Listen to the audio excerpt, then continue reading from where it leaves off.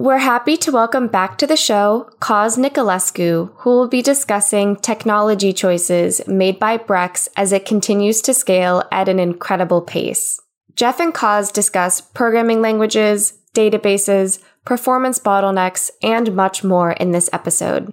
As a reminder, Cos is the CTO of Brex, where they are building an integrated financial platform to empower both finance teams and employees to make their business run faster. Cos, welcome back to the show. Hi, Jeff. Thanks for having me again. Last time we talked about an overview of some of the systems that you've built at Brex, and I wanted to start by going a little bit deeper into some of the choices of technology for the stack. So I want to just start with database, basically. So when you think about the high volume of transactions that are stored across a credit card platform, there's lots and lots of transactions, and in some cases they have to be accessed with pretty quick latency, in some cases not as sensitive. I want to know about your choice of storage for those transaction records, because I could see cases where you would want them to be stored in a transactional database, and other cases where maybe you would want to just put them in, giant Parquet files. Tell me about the choice of storage for credit card transactions. Yeah, so we chose SQL for that. Specifically, we're using RDS with MySQL. And there's a couple of reasons that we did that. Number one was that we wanted something that's reliable, proven, etc., and scales. And obviously, both MySQL and Postgres can scale quite a lot. The second reason why we went with the SQL technology was that we wanted to have local consistency. And this is where I think a lot of companies tend to bias on consistency in different extremes. So, for example, some companies are we don't care about consistency because we have an SOA architecture, and so SQL doesn't help. The other argument is I want to enforce global consistency through SQL, and that creates bottlenecks. We wanted to have local consistency within different systems. So we don't have a shared database. Every system, every service has its own database. Within that system, though, it is important to have consistency. And if you don't have a transactional store, then you end up having to do it yourself, where you enter a transaction and then things related to that transaction in different operations. And you need to make sure there's a consistency there. Otherwise, you have to deal with it asynchronously. And so when a particular gRPC call comes in, we will make sure that it gets saved consistently within a service. We then have a message bus that's through Kafka, where we publish particular events. Different services can subscribe to those and asynchronously process those and then locally store them within their own SQL database. And then for anything that requires synchronous validation, there's subsequent gRPC calls that we make between services. What do you mean by synchronous validation here? I mean, if a transaction enters the Brex system, isn't that a valid transaction? So, for example, a risk check would be something that we would validate synchronously. So if a transaction comes in and we want to basically validate that it's not fraudulent activity, we take a lot of the metadata that comes in with that transaction. And rather than having it through an asynchronous event where we can process it later, we need to do that synchronously so we know whether to accept or decline the transaction. There's very few of those calls. Another example would be around account validity. So if your account got suspended, for example, the suspension of accounts happens asynchronously in nature because it touches so many systems. And so there are a certain amount of checks in different more critical flows where we want to make sure that it's not something that's been suspended. So in general, we try to minimize those as much as possible and primarily focus on building this asynchronously. So for example, if we have to send you an SMS, a push notification, if we have to take additional actions, if we have to update risk models, all those happen asynchronously via message bus. You mentioned a risk check there. So I don't know that much about credit card risk infrastructure. To what extent is the risk or the fraud analysis handled by the underlying credit card network like Visa or MasterCard? And to what extent is it handled by the actual branded credit card? So in a transaction flow, you have three main parties. You have the acquiring processor, so someone like Stripe, for example. You have the network, Visa, MasterCard, American Express, and then you have the issuing bank, which in this case would be Brex. The first party, so the acquiring processor, and the third party, which is the issuing bank, generally take the risk in different scenarios. The networks, Visa or MasterCard, predominantly facilitate the networking or the routing for that. So when the transaction comes in, MasterCard role in this case, since Visa, Brex cards are MasterCard, will route the transaction to Brex. It is Brex's responsibility to approve or decline that transaction. As a result, we're the ones who take the risk. So if we approve transactions that then turn out to be fraudulent, that's on Brex to do. What the networks do in terms of involvement for fraud is both on the issuing side and the acquiring side is look at the thresholds. So if an acquiring processor has too much fraud, i.e. chargebacks, that will go against them. And over time, the networks will basically come down on them. And similarly, if an issuing bank basically has too much fraud, then similarly, over time, there's a discussion whether you can be part of the network, but they don't take the risk. So the risk is pushed to Brex. Okay, cool. Well, thanks for that slight digression. No, all good. Okay, so you talked about the database, and you also mentioned Kafka there. So what's the life cycle for data stored in Kafka? Like, is there some default that you adhere to in terms of how long you leave data in Kafka? And, what's the protocol for how different systems utilize Kafka? So Kafka has two different modes of configuration, at least once delivery or at most once delivery. And so we basically have at least once. So each system has to deal with duplicated data because otherwise you reach a bunch of different scale issues. And so there's idempotency built in so that we know if we've seen an event or not seen an event. The second choice that you have, or we made, is between reference data versus actual data.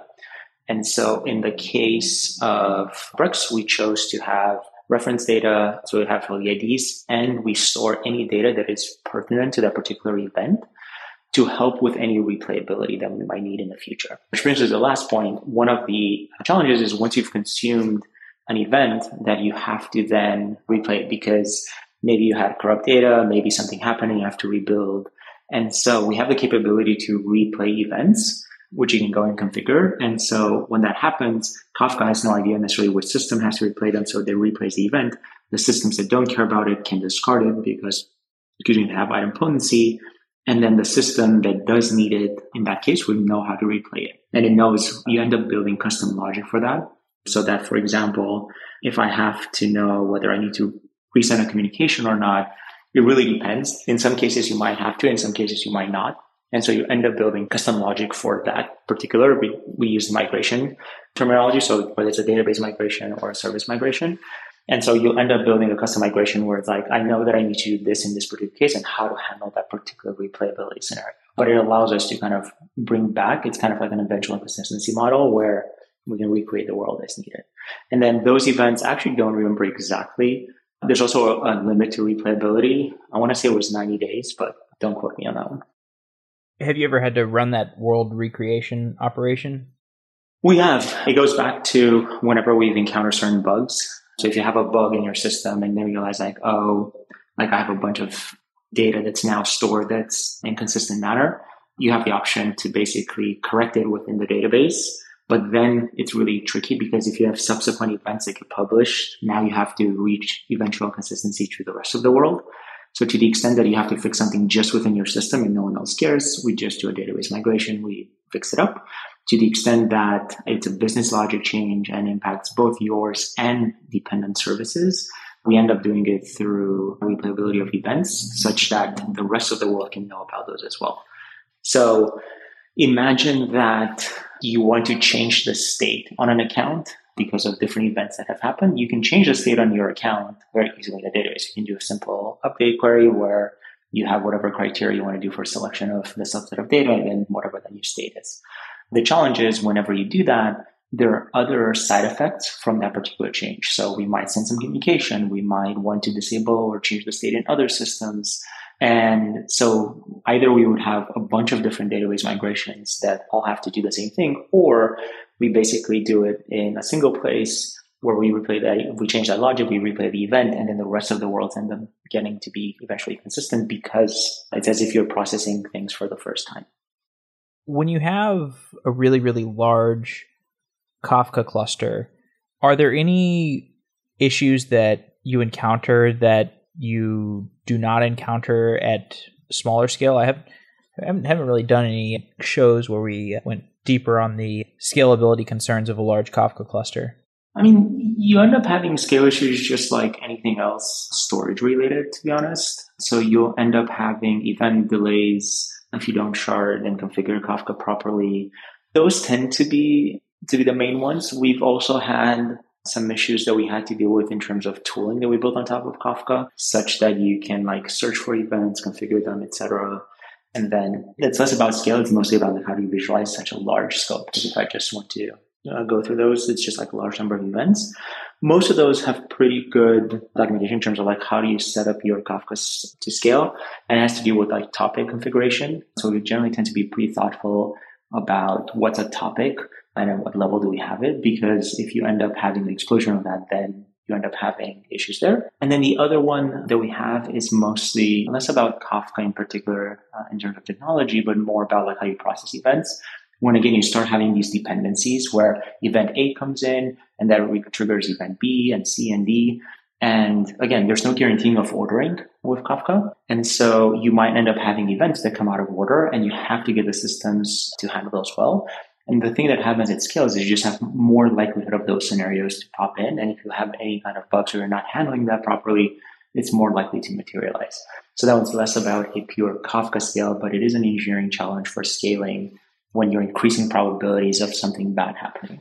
It's kind of the same thing with databases. Like you can scale databases up and buy yourself some amount of time where you don't have issues. And at some point you start having other types of issues. And then you scale it up again and you're fine until obviously you can't scale up anymore. And it just increases the probability of something happening. If you take the example of database locks, you can have the wrong locking strategy. And when you have a small number of transactions volume on that particular database or that particular table, you're probably not going to hit any race conditions where multiple processes want to acquire the lock. But the larger you are, the more likely that is to happen up until you get to a point where it happens on every single call. So that's kind of the same thing with Kafka, where you're just increasing the probability for that to happen. As the span of different platforms that you've developed has grown, at this point you've got the credit card system, expense tracking, spend management. There's a lot of different elements to the platform at this point. To what extent have you standardized the engineering process? Like, do you have strong dictums around, tests or choice of continuous delivery system or choice of container deployment system? Do you have Brex CLI? What kind of stuff have you standardized on? We do in general, the infrastructure is standardized. And so we do have a standardized CI pipeline. We do have a Brex CLI. We do have a container strategy. We do have basically like everybody uses kind of the same GitHub account with multiple repositories. So in general, we standardize infrastructure pretty heavily. The reason for that is because you get economies of scale and it helps both with internal mobility and in terms of scale, like technical scale. So for example, if every team gets to choose its own database technology, then it's harder for engineers when they move from one team to another. They have to learn potentially a new technology. So that makes it harder. Same with language choice, right? Like if every team chooses its own language, yes, you can do it if you have services and everybody talks gRPC. But then if you move teams, obviously you have to learn that. The second one is then about shared components, libraries. How do you do logging consistently? How do you do access control, et cetera? Where if every team ends up choosing their own infrastructure for that, then it becomes pretty challenging to kind of get that at scale. And the third one is in terms of expertise, where if I bring in a new technology, then is every team going to have a database expert on their team for whatever technology they choose, and so on and so forth. And so I found it useful to standardize on those. At the same time, I'm a big believer that you should have a small number of tools that solve the problem the best way. So we don't have a single language at Brex. We have different languages that we use for different scenarios. because we know that there's a difference. So like we use Python on the this side, we use Kotlin predominantly now on the back end. We use TypeScript, React on the front end. And so we try to use the best technology that we have. We didn't use Go on the infrastructure side. Similar with databases, like I said, RDS is predominantly used across the stack. There's a place where we have a graph database because that has been useful in terms of like roles and permissions and access control. And so we do introduce new technologies, but when we do that, we basically say, okay, we're going to introduce technology for this particular scenario, and then it becomes a supported technology for these scenarios. So it's not that anybody can potentially just go and use it just because it's there. If someone wants to write a business logic service in Python, they wouldn't be able to do that. They shouldn't do that. And so the guidelines are there to help them with that. The other aspect of consistency is around processes. And this is where I typically tend to think about as interfaces. So we don't force every team to do Scrum planning the same way. Some teams might use 1 week. Some teams might use 2 weeks. Some teams might have multiple sprints. Some teams might have a single sprint. Some teams might not do any sprints at all because they're just getting started and they're very small. So it really depends. It's more about the interface. So we have a planning cycle across the company. We have weekly updates. The teams publish to the rest of the company across the different teams. And so we try to find like what are the things that really matter in terms of like broader communication versus enforcing that every team must do something a certain way.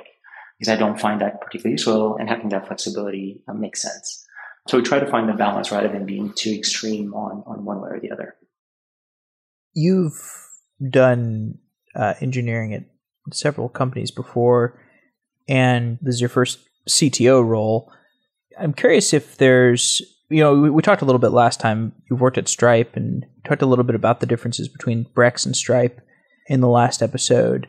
I am curious if there's any major distinctions that you've seen in terms of emergent characteristics of Brex engineering that might not be obvious from the outside. Like if I look at it from the outside, it seems like you could manage Brex in many ways the same that you would manage Stripe.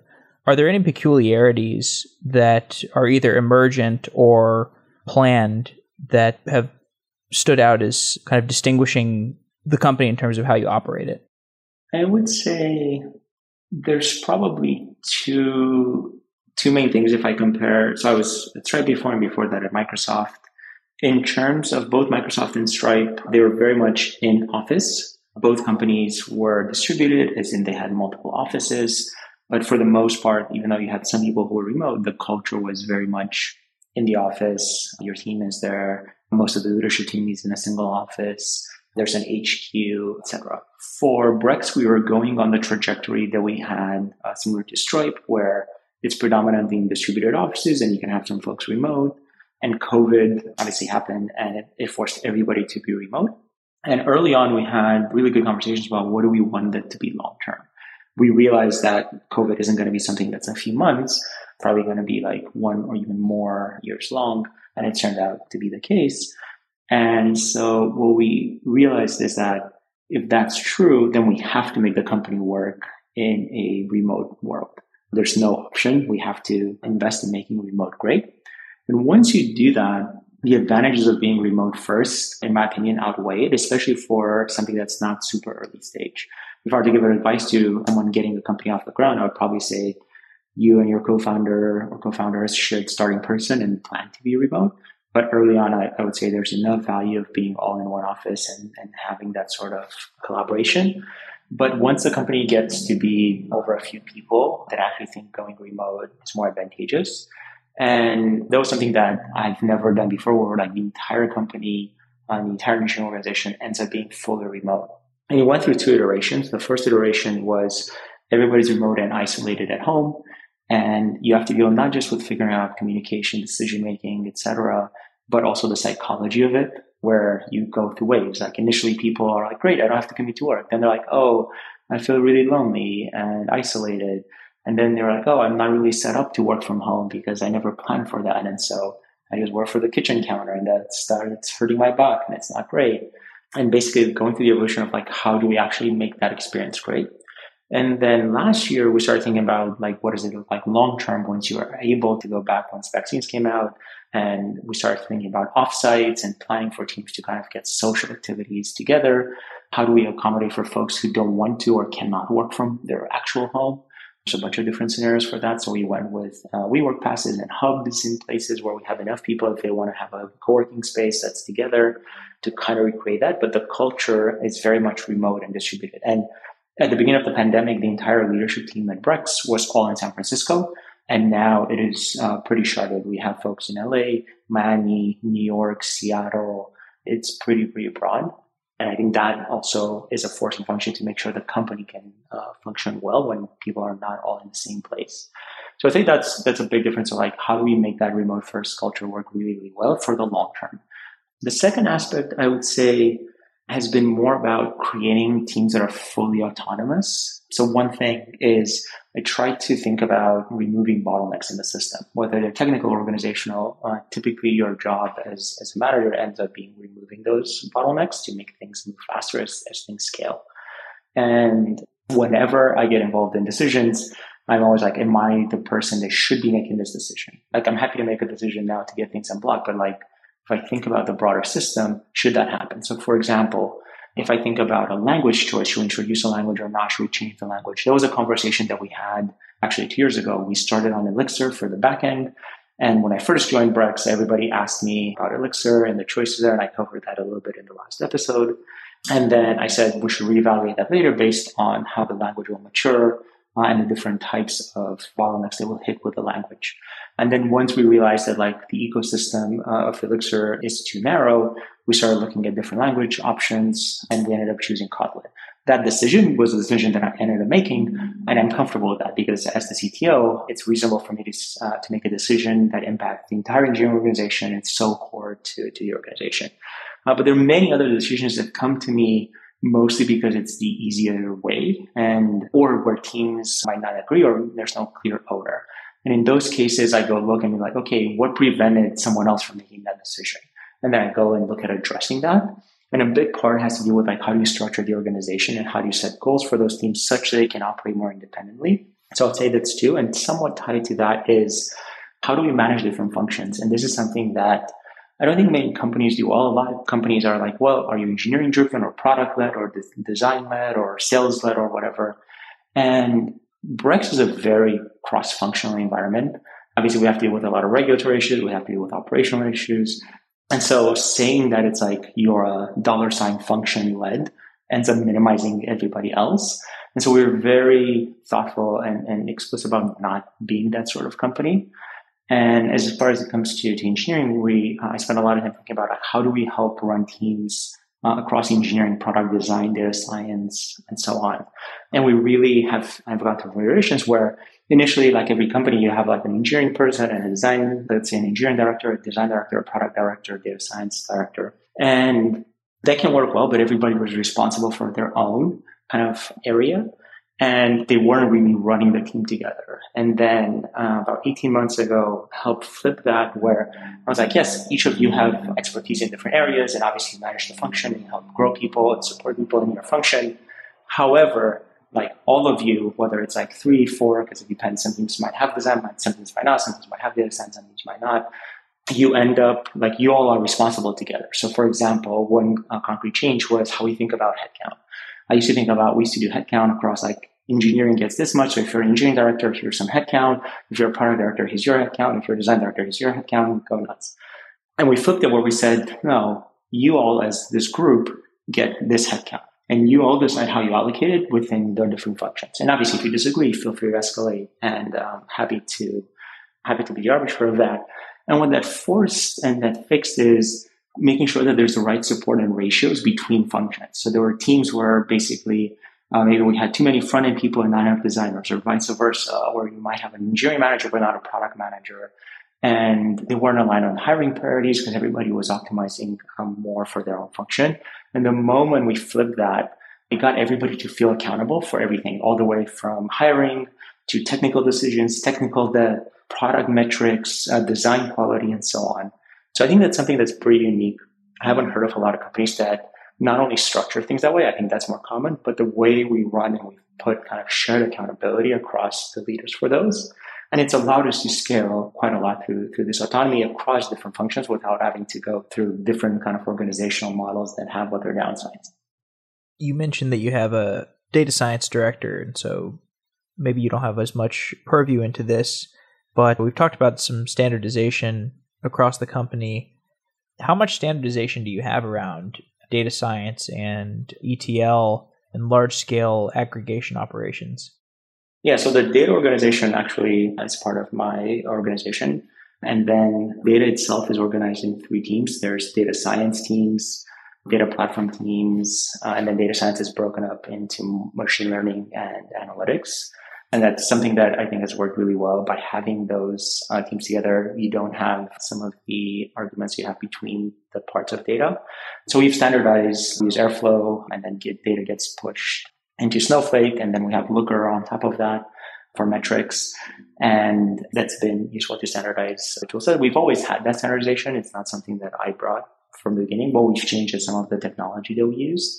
And I would say by having it closer to engineering and then embedding the data science folks in different parts of the organization, it's helped us with kind of the ETL process where a team owns the underlying model and then it makes them change and then it ends up breaking ETL jobs. And even if they don't break them, people don't understand what it is. It's like, okay, what is this new field on this model?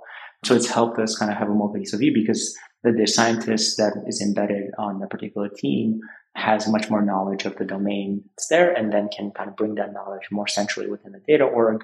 And then you have the kind of career development from having a centralized org and function and interoperability that you get from being more closely together. So we try to kind of find the balance between both worlds. So has Snowflake been standardized as the place to throw all the data and do those aggregations? Yep. So basically, data gets pulled from SQL through Airflow. We push it into Snowflake, and then Looker sits on top of Snowflake. And so you can run custom queries on Snowflake, which is more done within engineering. And then you have basically all the reporting in the company that's done on Looker on top of that. Right. I'm always curious about Snowflake bills. It's kind of, in some ways, I think, kind of like the new Oracle. Not in a bad way, but it can be quite costly. Do you get involved in, that's like big enterprise deal, I'm sure you have. Do you get involved in the negotiations with Snowflake to figure out the pricing? So yes, to some extent, as in any technology procurement that we have, whether it's AWS, Snowflake, Looker, Okta, Salesforce, et cetera, I ultimately have to approve those. We have different teams that own it. So for example, for Snowflake, we've had folks on the data platform side involved, for AWS folks on the infrastructure side involved in the negotiations. We also have someone on our finance team that works on procurement who helps with contract negotiations. And we use this third-party vendor who also helps us negotiate contracts at larger scale. And so definitely for high-value contracts, we're pretty involved in negotiations. The thing that I generally look for is there's obviously scale. Basically, a lot of these contracts, you end up having multi-year contracts and their pricing is determined based on the scale that you have. And so obviously I get involved into thinking about scale for Brex more broadly. And then from there, there's more of the unit economics. And then generally what I look for when it comes to some of the spend is how does that spend grow relative to our revenue? And so basically, if I think about the processing that we have, how that grows for the business and how does our infrastructure costs grow across the board for all these things, as long as it's flat or ideally goes down, and so it doesn't go up, then I think you're in a pretty good place. And it's probably not worth optimizing for that because ultimately you end up spending a lot of time and it slows down your business. But to the extent that you're basically your costs are going up higher than your business growth, then you have a problem. So either you have a unit of economics problem where you're just paying too much and you have to negotiate a contract. More often than not, though, you have an inefficiency problem where you're just using resources in ways that just don't scale for your business. Those are the harder conversations where you have to reevaluate how you think about that. But in general, when you're super early stage, I typically tell companies to focus on the architecture and less about on the costs. So as long as your architecture scales, you can work out the unit economics later. You also have more leverage in negotiations later on. When you're super early stage and you're a small fish, you're just not going to have a lot of leverage negotiating with someone like AWS or GCP or Snowflake. But as you grow and as you see the growth that you had, and it's demonstrated growth, not just hypothetical growth, then they're much more interested in negotiating to make sure they get your business and they're sticky with it. And then two, in general, in terms of amounts, like, yes, your cost might be growing high early on, but if you're talking about thousands of dollars, tens of thousands of dollars, or even hundreds of thousands of dollars a year, when you're a venture-backed company and you've raised tens of millions, it's not the place where you get most leverage. I've never seen a company that fails because of that. You fail because you don't have product market fit. As long as it's a scalable architecture, so it's one that you can, if you were to optimize the unit economics, then those costs would be in line to your business growth. Gotcha. Is vendor management a big part of your job, like negotiating those kinds of things or selecting vendors? Or I guess the vendor selection is probably more of a lower level thing. But yeah, maybe you could talk through vendor selection, vendor management. And if there's any good anecdotes you have recently of vendor selection or vendor management, I'd love to know. My involvement generally is, so we have across the company a policy, and we've thought about how do we actually scale that such that we empower people to make decisions rather than centralize too much. And so we're like dogfooding our own products for that sort of stuff. In general, like any of these vendors that you basically have commitments up to a certain amount of years and dollar amounts, there's different approvals that happen at different levels. Some any manager could have, some you need a director, some you might need me to approve, and some might have to go to the founders. But in general, like at this point, it mostly stops at each of us for our own functions. For the large ones, my general involvement is less in the selection because I think we've hired really, really smart people and they have a lot of expertise in those particular areas. So they should be the ones deciding. So obviously we have RFP processes and we look at selection and so on and so forth. In general, we also have our legal team and again, the finance team who's involved in the logistics of it. So we don't have engineering having to spend a lot of time on that. Like, I don't think engineers going back and forth negotiating on the price specifically is the best use of time. And then similarly, going through contract negotiations and reading contracts and redlining contracts is not something I would necessarily want to have engineers spend time on. And so that process is handled as part of a workflow by some of these other functions. And then the final version, again, if I have to approve it because it meets a certain threshold, comes to me. And so I end up reviewing the contract and mostly skimming through it because again, at that point, it's kind of gone through enough reviews and then signing it or for the company. In terms of anecdotes, I think the most interesting one was on Docker recently because Docker went through pricing changes and it changed their pricing model, but it didn't seem like it was really well rolled out because there was still confusion between different people that you talked to at the company. And just like there was a lot more back and forth for something that was very obvious, like companies use Docker. So one of the most popular choices of technology, and they had a pretty easy way to kind of roll that out. And I remember spending some time with the folks on that counter being like, hey, the fact that we're spending so much time on something that seems very basic, not to trivialize it, but like it's so core to everything, seems like there's some problem there. Other than that, in general, the process is pretty smooth. The thing that we're always looking for is if there's bottlenecks. Like one of the things for the procurement team, finance side is basically like, what's the end-to-end process? So if I come up with a new vendor, I say I want to let's use Docker as the example. How fast can I get it done? And it's hard to monitor for that because there's obviously in a lot of these vendor negotiations, there's back and forth. So you set time with the other team, you go back and forth, you have lawyers involved, et cetera, et cetera. And so it's not like purely technology where you can have full control and optimize everything, but we generally tend to focus on what are the things on our end. So we measure how much time it was on our side and how many times it had to bounce around or back and forths to try to see if there's a way to optimize it.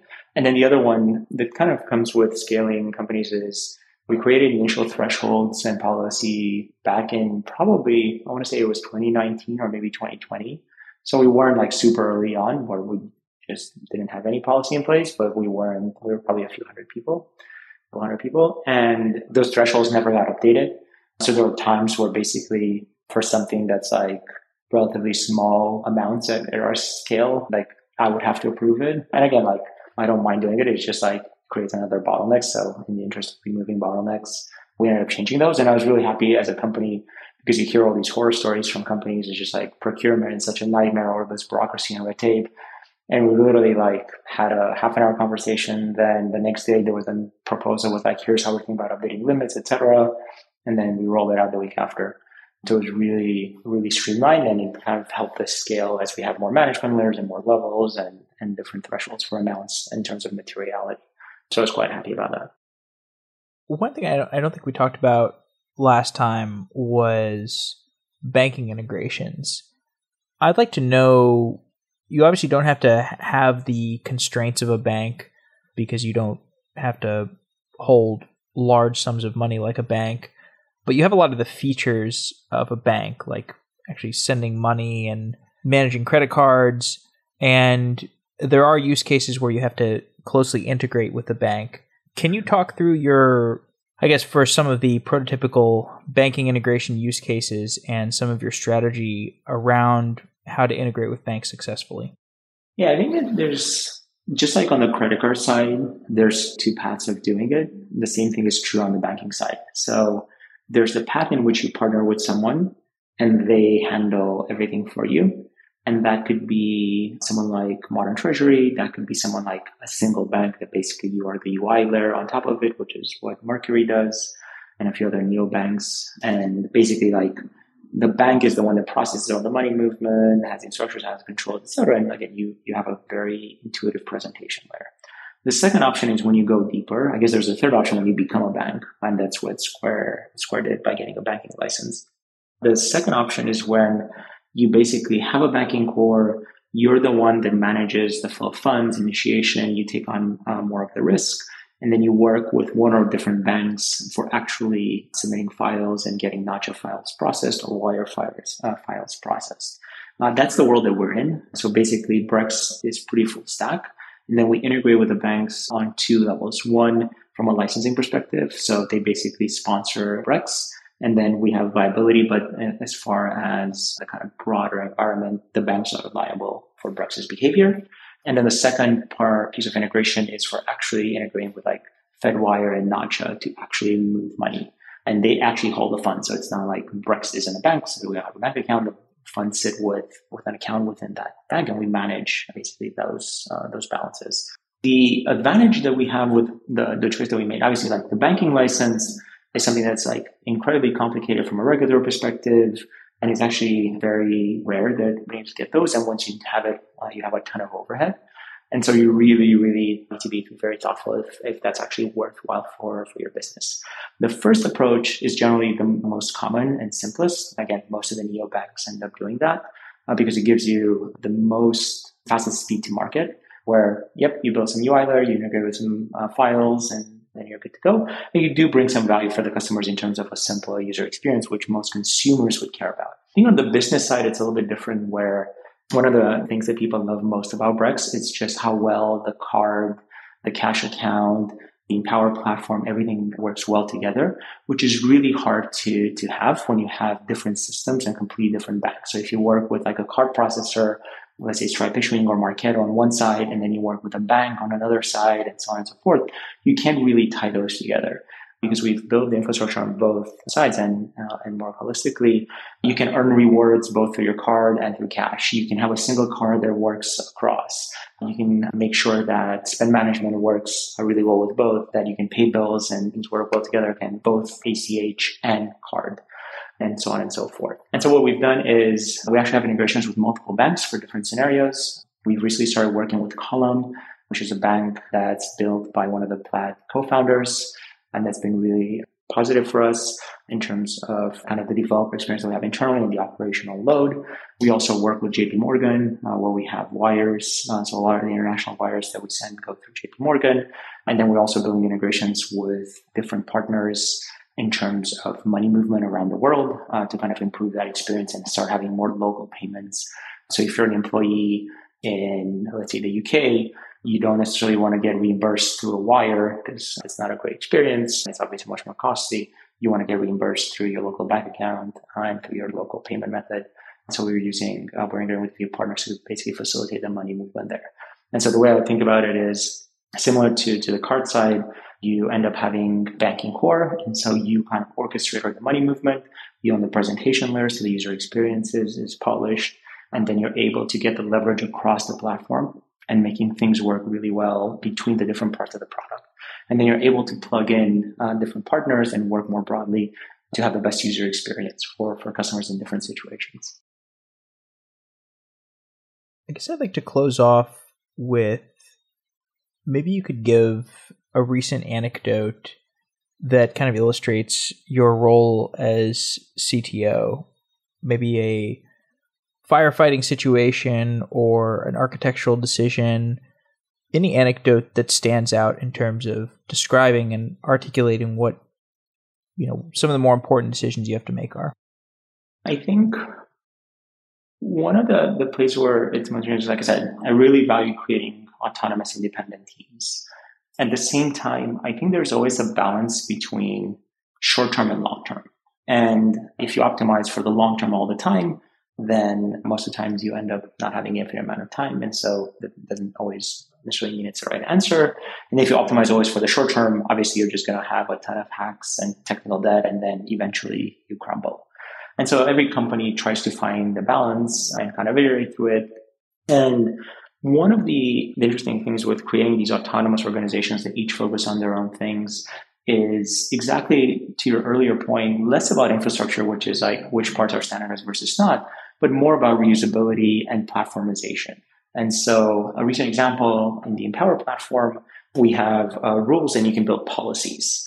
And these policies can be quite complex. You can say, I want transactional, like let's take the reimbursement over a certain amount to be reviewed by this person's manager, and over another amount, you have another tier of management. I want for these expenses to have a particular level, because we can pull that from your HR system, and so on and so forth. And you can create, we've built an engine that's pretty flexible.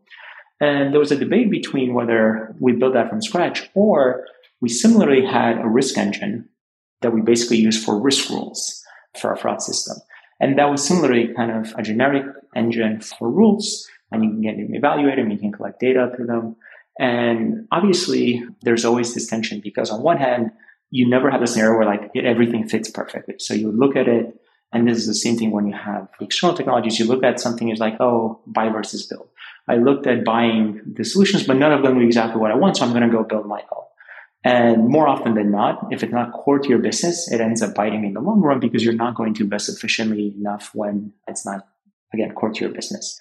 And so for buy versus build, we've always erred towards we should build everything that's core to the business and we should buy it's not core to our business. And so last year we used to have our own user authentication system. So all the logins, everything were in Brex. And we moved to Okta, who offers that as a service, and they're going to do a much better job in terms of delivery for 2FA, in terms of more complex rules, in terms of detecting irregular activity than we will, because that's not core to our business. And we can make those investments and we can have people build it, but it's, again, you never end up having the positive ROI relative to the opportunity cost of investing in something that's core to your business. And so internally, you end up having similar debates where the team that worked on Empower was looking at the policy engine that was built for fraud. And they're like, yeah, but it doesn't do the things that we want. So we're going to build our own because we don't really need all those things. And that was a place where I ended up chiming in and literally looking through a code because everybody talks at a very high level of pros and cons. And so actually going through the code to understand some of the concerns. And then two, making sure that if we were to reuse it, that we have the right support to build whatever the gaps are. And this is the advantage of internal versus external. It's internally you have more control over how you prioritize things. But it was really interesting because on one hand, the Empower team was well, if we want to hit all these deadlines, we only need a subset of this and it's easier for us to build rather than take a dependency and have those risks.